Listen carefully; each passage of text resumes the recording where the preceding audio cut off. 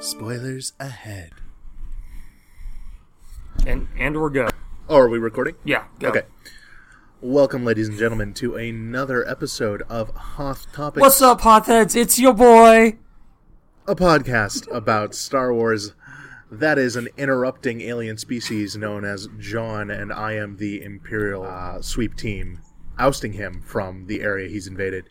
Ian, thank you very much for joining us. We are outside today, John. We are. It's been a beautiful, beautiful weather down here in Southern California.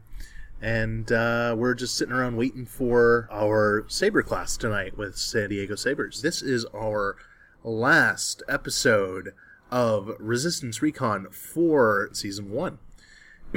Just to give a general overview of what happened in the episodes, and then we'll kind of go right into discussion about the impact and some of the things we noticed for these last couple episodes themselves. And John, feel free to interrupt me if I drop anything or miss anything. This is all going off of memory from watching them last week. So, I will interrupt you. Good. That is. I'm glad we have that established. So I think the first episode in this series, we have a situation where they are continuing the investigation into what the First Order's been up to in coring out these planets. The First Order has really started taking a hold of the Colossus Station, and they have a communications blanket over it that makes it so that no communications go out. Poe ends up coming in onto the station and taking Kaz out to a sector where there are some devastated core planets, and the sun is completely gone. They end up landing on a planet which is the site of Luke's old temple. Do you have any way of confirming that, other than you just want it to happen? I was meaning to look it up, but I'm almost 100% certain. So, well, maybe I'm not 100% certain, but I'll talk about why I think it's that in a bit. But they land on a planet that its sun's been destroyed. There's a First Order Viper droid there that spots them, calls in reinforcements, they escape. Essentially, the entire episode serves to kind of build up the super weapon that we know is Starkiller Base. I think the next episode we go into, I think it's called The Disappeared. Pretty simple premise. The First Order is getting rid of any outspoken detractors amongst the Colossus denizens, and these include Hype Phazon, who's very vocal about his disappointment that they've grounded all flights and races, and Mama... Oh, what's her name? Auntie, that's right. I wanted to say Mama Katz for some reason. Mama Katz. I don't even know what that is or where it's from. Maybe I just made it up. But Auntie and a couple other characters.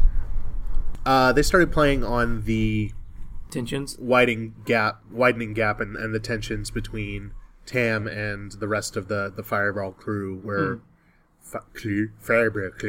Fireball crew, where Tam is much more on the First Order side of things, and the rest of the crew is leaning more towards the Resistance side of things.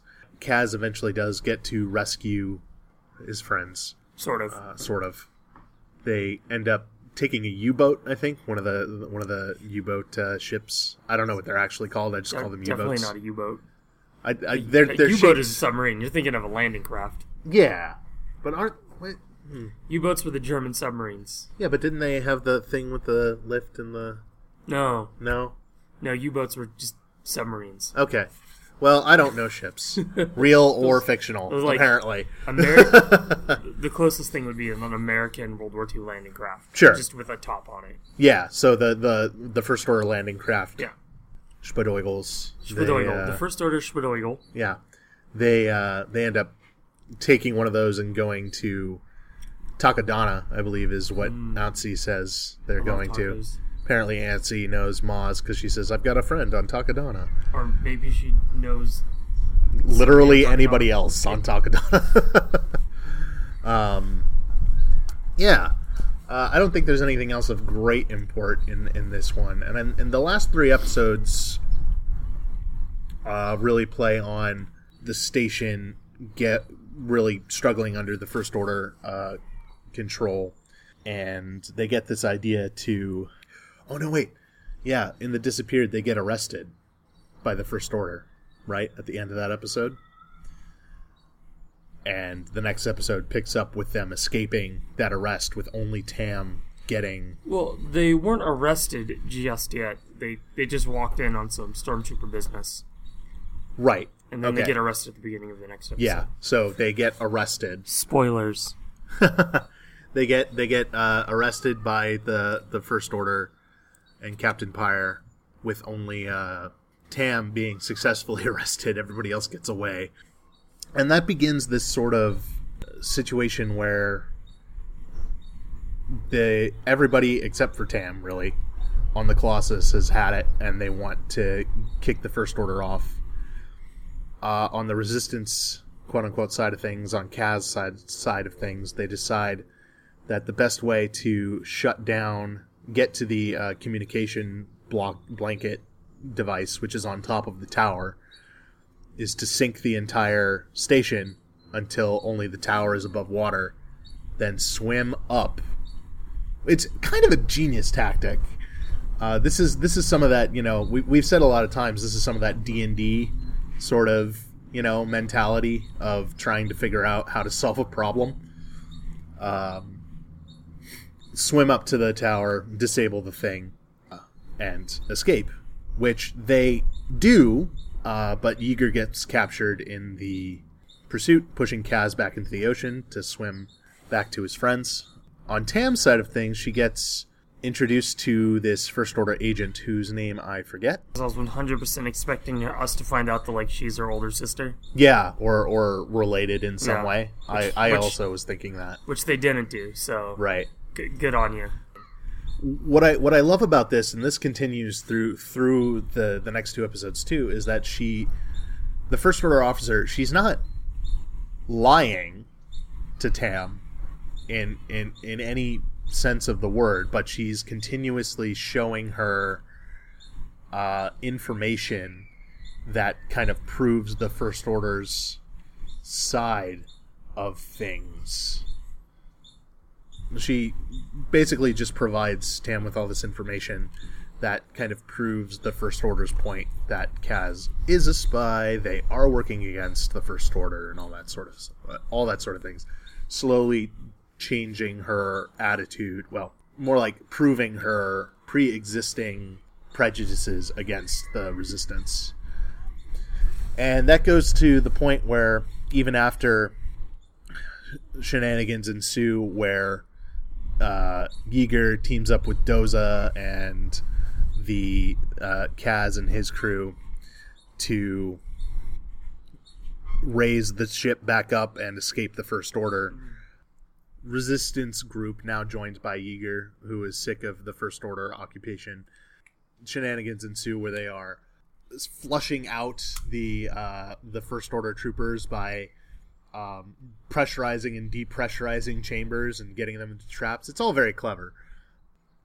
And the overall goal is to get all of the water out of the system, because they've discovered that the Colossus is actually a spacecraft, and to pull it out and join up with the Resistance. On the other hand, they are also going to try to, quote-unquote, save Tam, who really doesn't need saving at this point.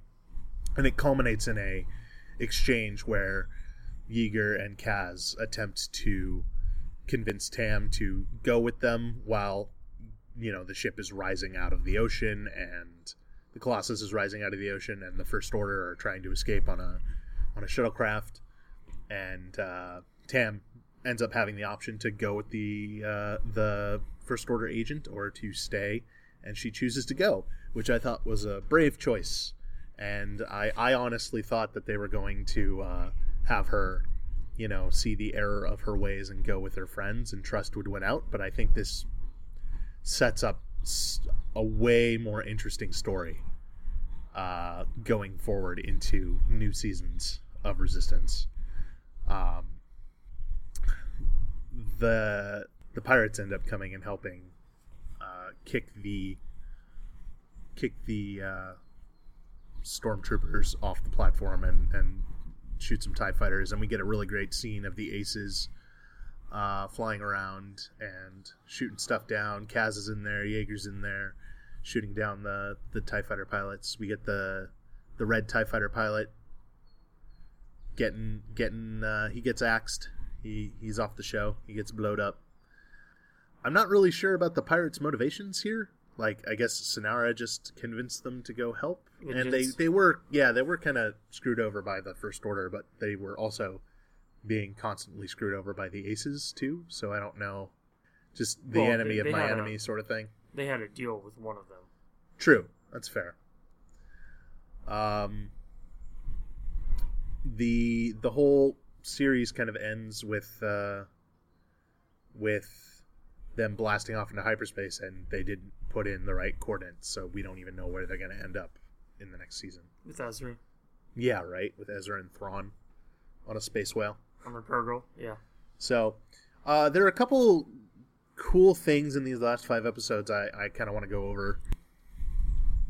The first one being, I really liked the integration of the Starkiller base firing and blowing up the Hosnian system. They're broadcasting that particular scene to all of the First Order operatives, and everybody but Tam ends up seeing it happen. And I wonder if, she would have seen that if she would have changed her mind. But I think it was really impactful for Kaz's character. Now he kind of has something to fight for. And I think that was a trigger to kind of, I think we talked about this in a previous episode where, he needs something to push him to be less goofy and more solidified in his role as a resistance agent. And I think this is really going to do that. What did you think about the inclusion of the Hosnian Prime explosion? It makes sense to help solidify where in the timeline the show takes place. Oh, yeah. That's where it's kind of a strange situation where the show is taking place before the last 2 movies, but also now kind of running simultaneous with, because... Right, it's synced up. You could argue that it's only a couple days off. Yeah. Yeah, who knows? Anyway. Time dilation. Resistance. Yeah. Temporal anomalies. Yeah, temporal anomalies, past is the future, future's the past. Right. All that stuff that I love. Another side note, I'm watching season 4 of Star Trek Voyager right now, and it's been like 10 episodes, and maybe a third of them have been time travel episodes. Oof. Oh yeah, you'll love this one, Ian. There's a race called the Krenim that has all their weapons are time-based weapons. What does that mean? They phase in and out of our timeline, like their torpedoes, so they can get through your shields, because they just phase into a time when your shields weren't there. And then they also have this giant weapon ship that can wipe out entire civilizations to rearrange the timeline in a particular area of space. That sounds really dumb. Year of Hell episodes. It's a 2-parter. Season 4. Sounds dumb. Go watch it. It's got Red from that 70s show. Oh yeah, he's the bad guy. What's his name? Red. Well, his name is Red. The actor's name. It's Red. Back to Star Wars. You sound disappointed. So yeah, there's what did you think of the whole Tam going with the First Order at the end of everything? I have a feeling that Tam is going to be an underrated character because of this decision.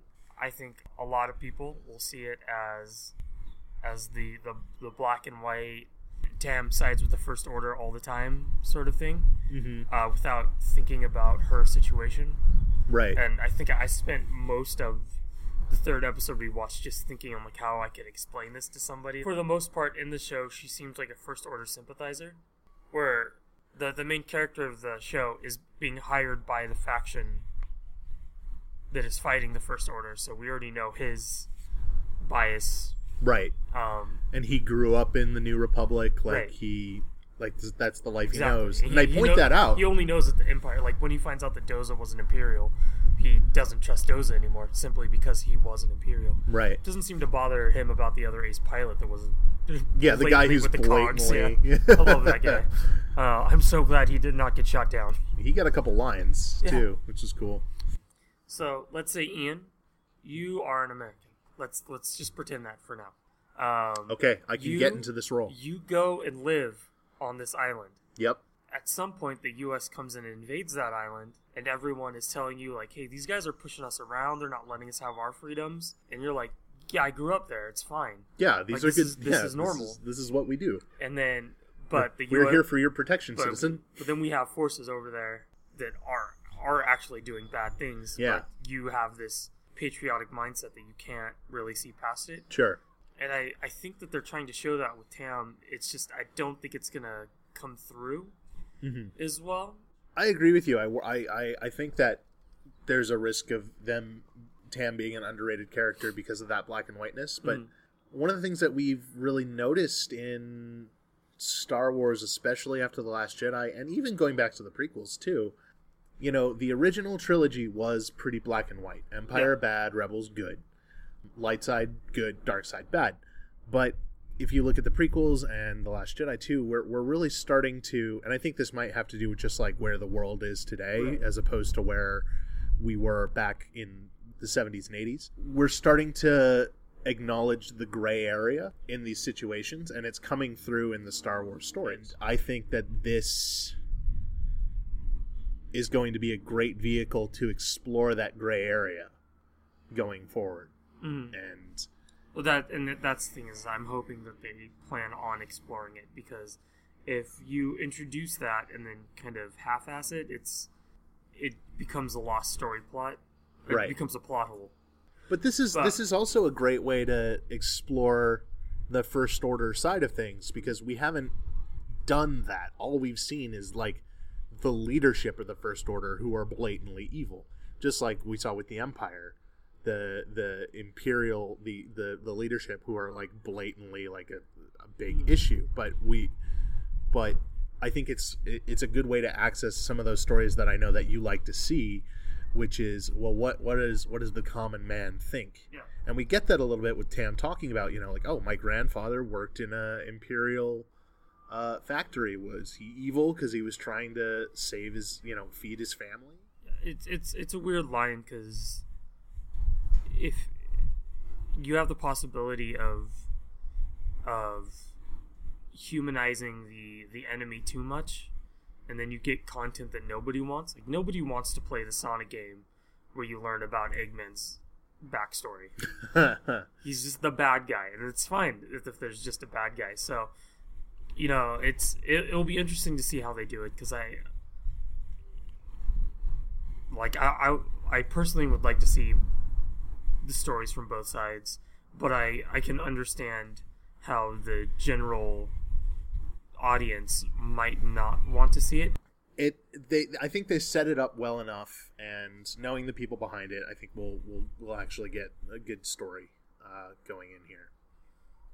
So what other things? Give me something that stood out to you in these last couple episodes. I didn't take too many notes on like the last 3 episodes. Mm-hmm. I was so interested in the story that the only things I saw were like super nitpicky things that mean nothing, like at all. They're Sure. just dumb things. The one that stands out that I thought was kind of a weird choice is that when Kaz tells Nico he's a spy, and he's like, "No, you're joking," and he keeps like, "No, I'm a spy," whatever. Nico seems really hurt by this, Mm-hmm.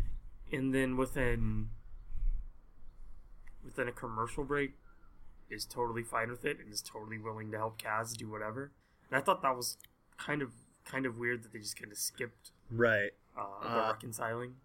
I think that Yeager's blessing of it helped speed that process up with him saying, no, it's okay that I know, and it's okay that he is one, aided in that. But I agree with you. I mean, there's only so much, there are only so many minutes you can devote to certain things. And Right. That bird will kill us. Yeah. That one will kill us. It's a Minoc, John. But how can he breathe in this atmosphere? He's gonna there's atmosphere. chewing on the power cables. Yeah, I guess. I don't know. It's again, it's one of those super nitpicky things. It's Yeah, sure. I can explain this away real easy. It's a kid show. Yeah, right. All right, cool. Moved on. What do you think about the Colossus? Like, we kind of expected the Colossus was a spacecraft. Yeah, but... I kind of got, because we recorded this like a week after the episode aired. I kind of saw it. Yeah, yeah. I didn't think it was of... going to be that obnoxiously long. I did appreciate that they designed a starship that flew obnoxiously, like completely vertically. I actually did really like that. It reminded me of some of the wacky designs from other sci-fi genres when you realize spaceships can be any shape in space. Yep, doesn't matter. Because there's no air. Yeah. There's no aerodynamic nothings you need to worry about. Like, have you seen some of the weird Mon Cal ships in the Rebel fleet, like in Return of the Jedi? Those are just bizarrely shaped craft.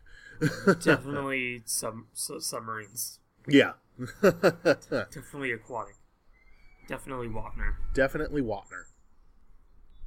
What else? I would have liked to see Synara's role be a little bit bigger in the last two eps, because she just kind of shows up with the pirates. Because we spent so much time with her. Again, that's like a really nitpicky thing. Well, but...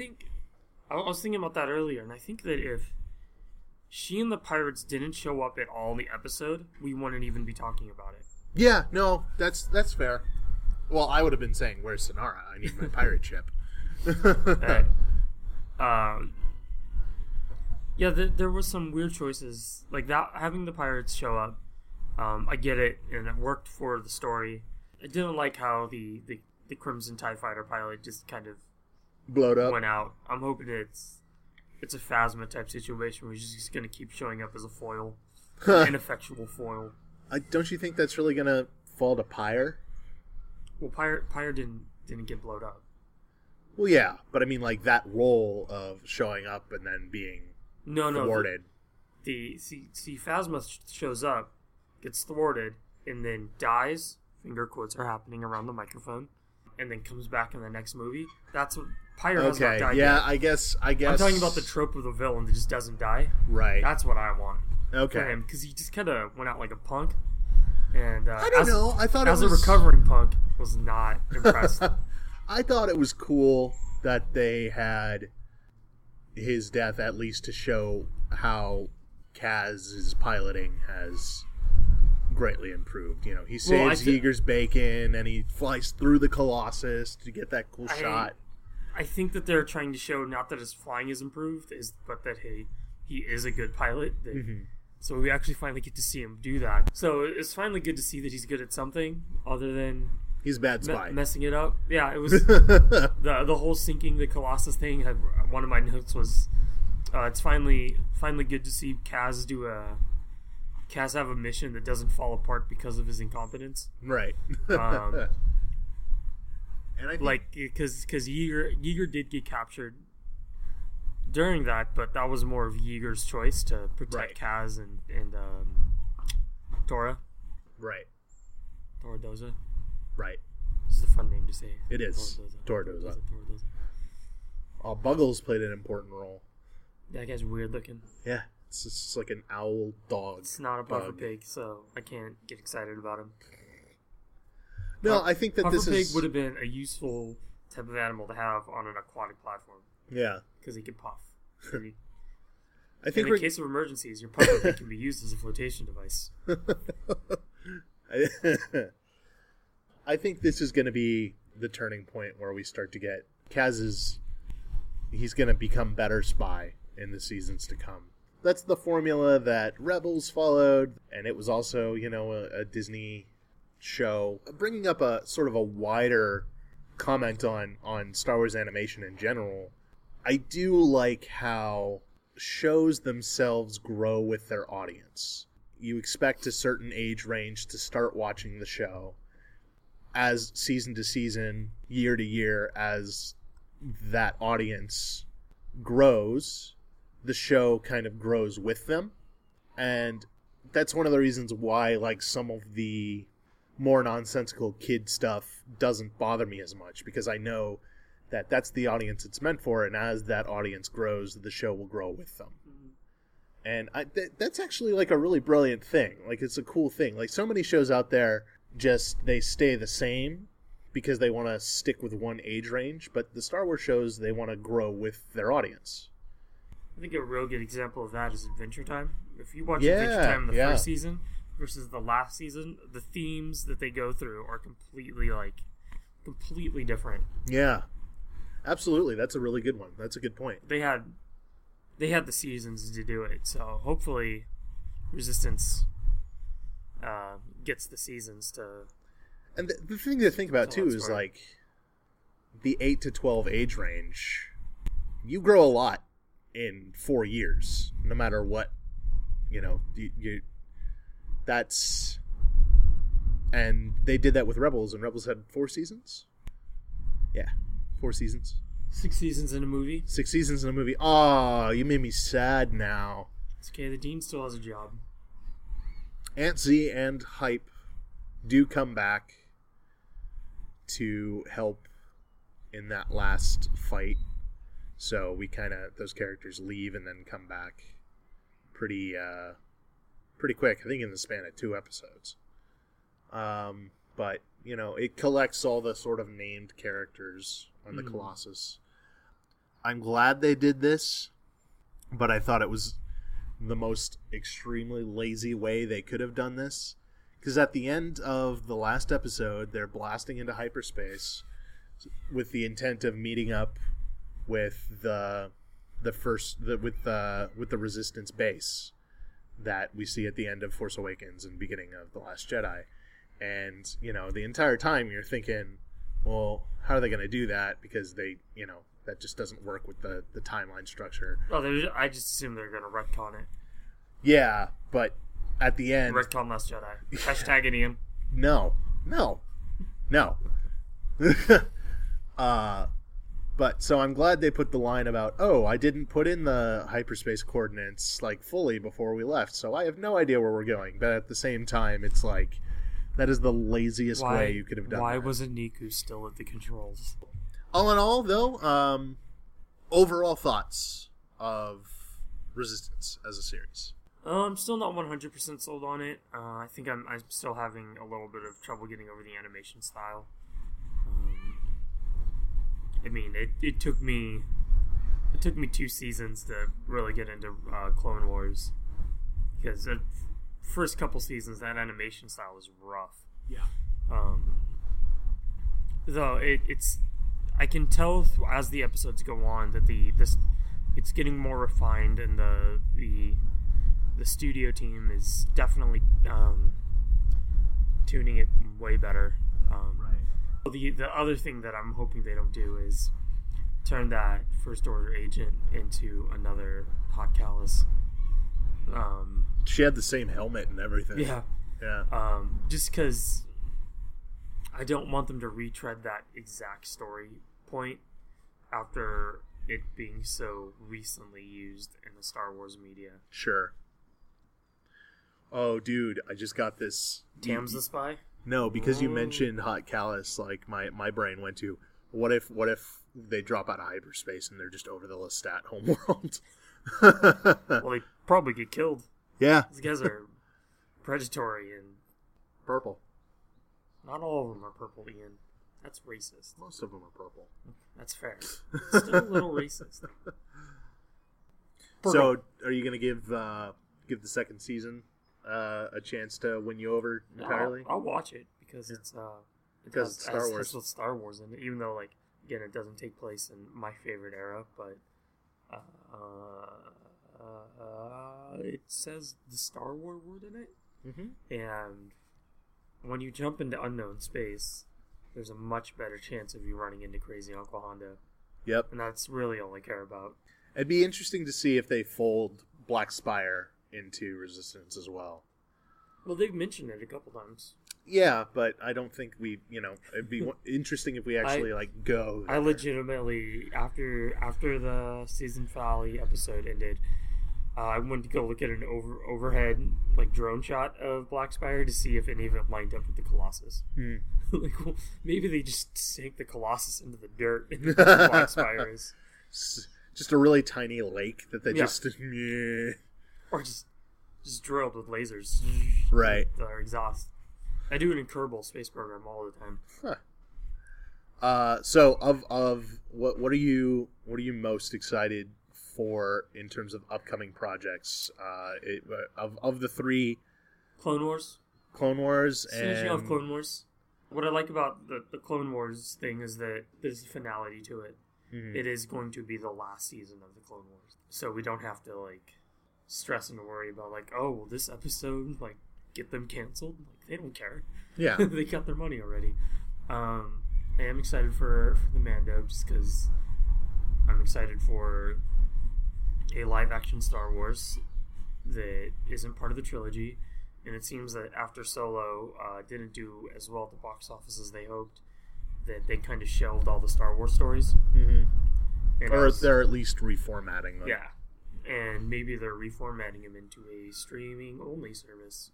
Which I don't like that everything is going to make me, get more streaming services, but Disney is the one that's going to get my money. So, I don't even shell out for... I love Game of Thrones, but I don't shell out for HBO Go or whatever. Yeah, I have Netflix and WWE Network, which is the most useless one because you can't watch shows live. Their normal weekday shows that you can only watch them 30 days after they've aired.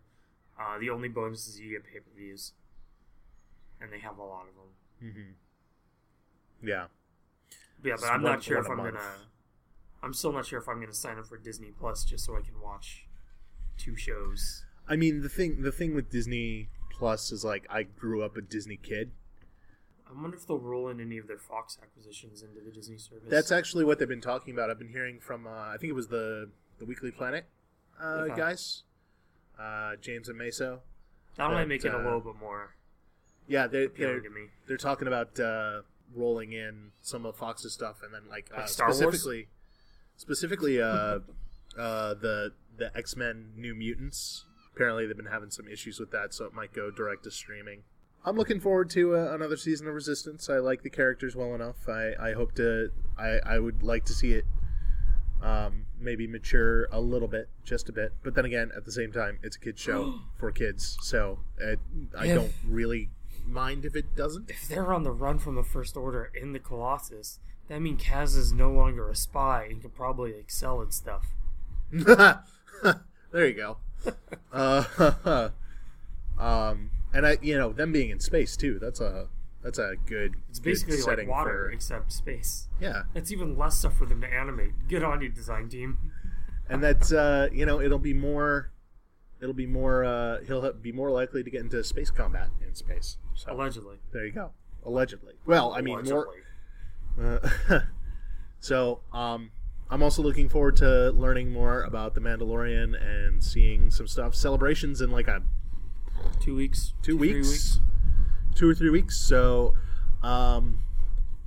we got a couple people that we know that are going, and we'll probably end up watching the live streams and everything anything that's available. So if you have questions or comments, anything you'd like us to cover after or during celebration, let us know. Shoot us an email at hothpod@gmail.com or tweet us at the Twitters at hothpod, or leave us a comment on our website, hothtopicspodcast.com. John, anything else before we wrap up today? No. No? All right. Well then, that'll do it, folks. I've been Ian. I've been eating a tuna sandwich. That's been John. And thank you, everybody. We will see you next time.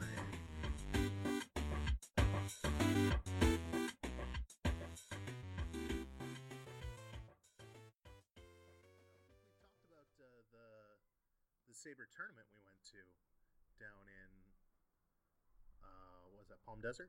We'll go up in Palm Desert. Up in Palm Desert? I'm not familiar with the cardinal directions of California. It's north. Same as everywhere else. Gotcha. Well, I guess you're right. We call them Bishop directions. South would be. I guess because Bishop is north. I suppose there would be south is just Mexico. So. Yeah. Cool. Very nice. Yeah, we had a lot of fun at that tournament. We neither of us participated. We just kind of took video and photos, but it was still a lot of fun to go and watch the people fight and everybody come together for a really cool thing. What are your thoughts on the matter?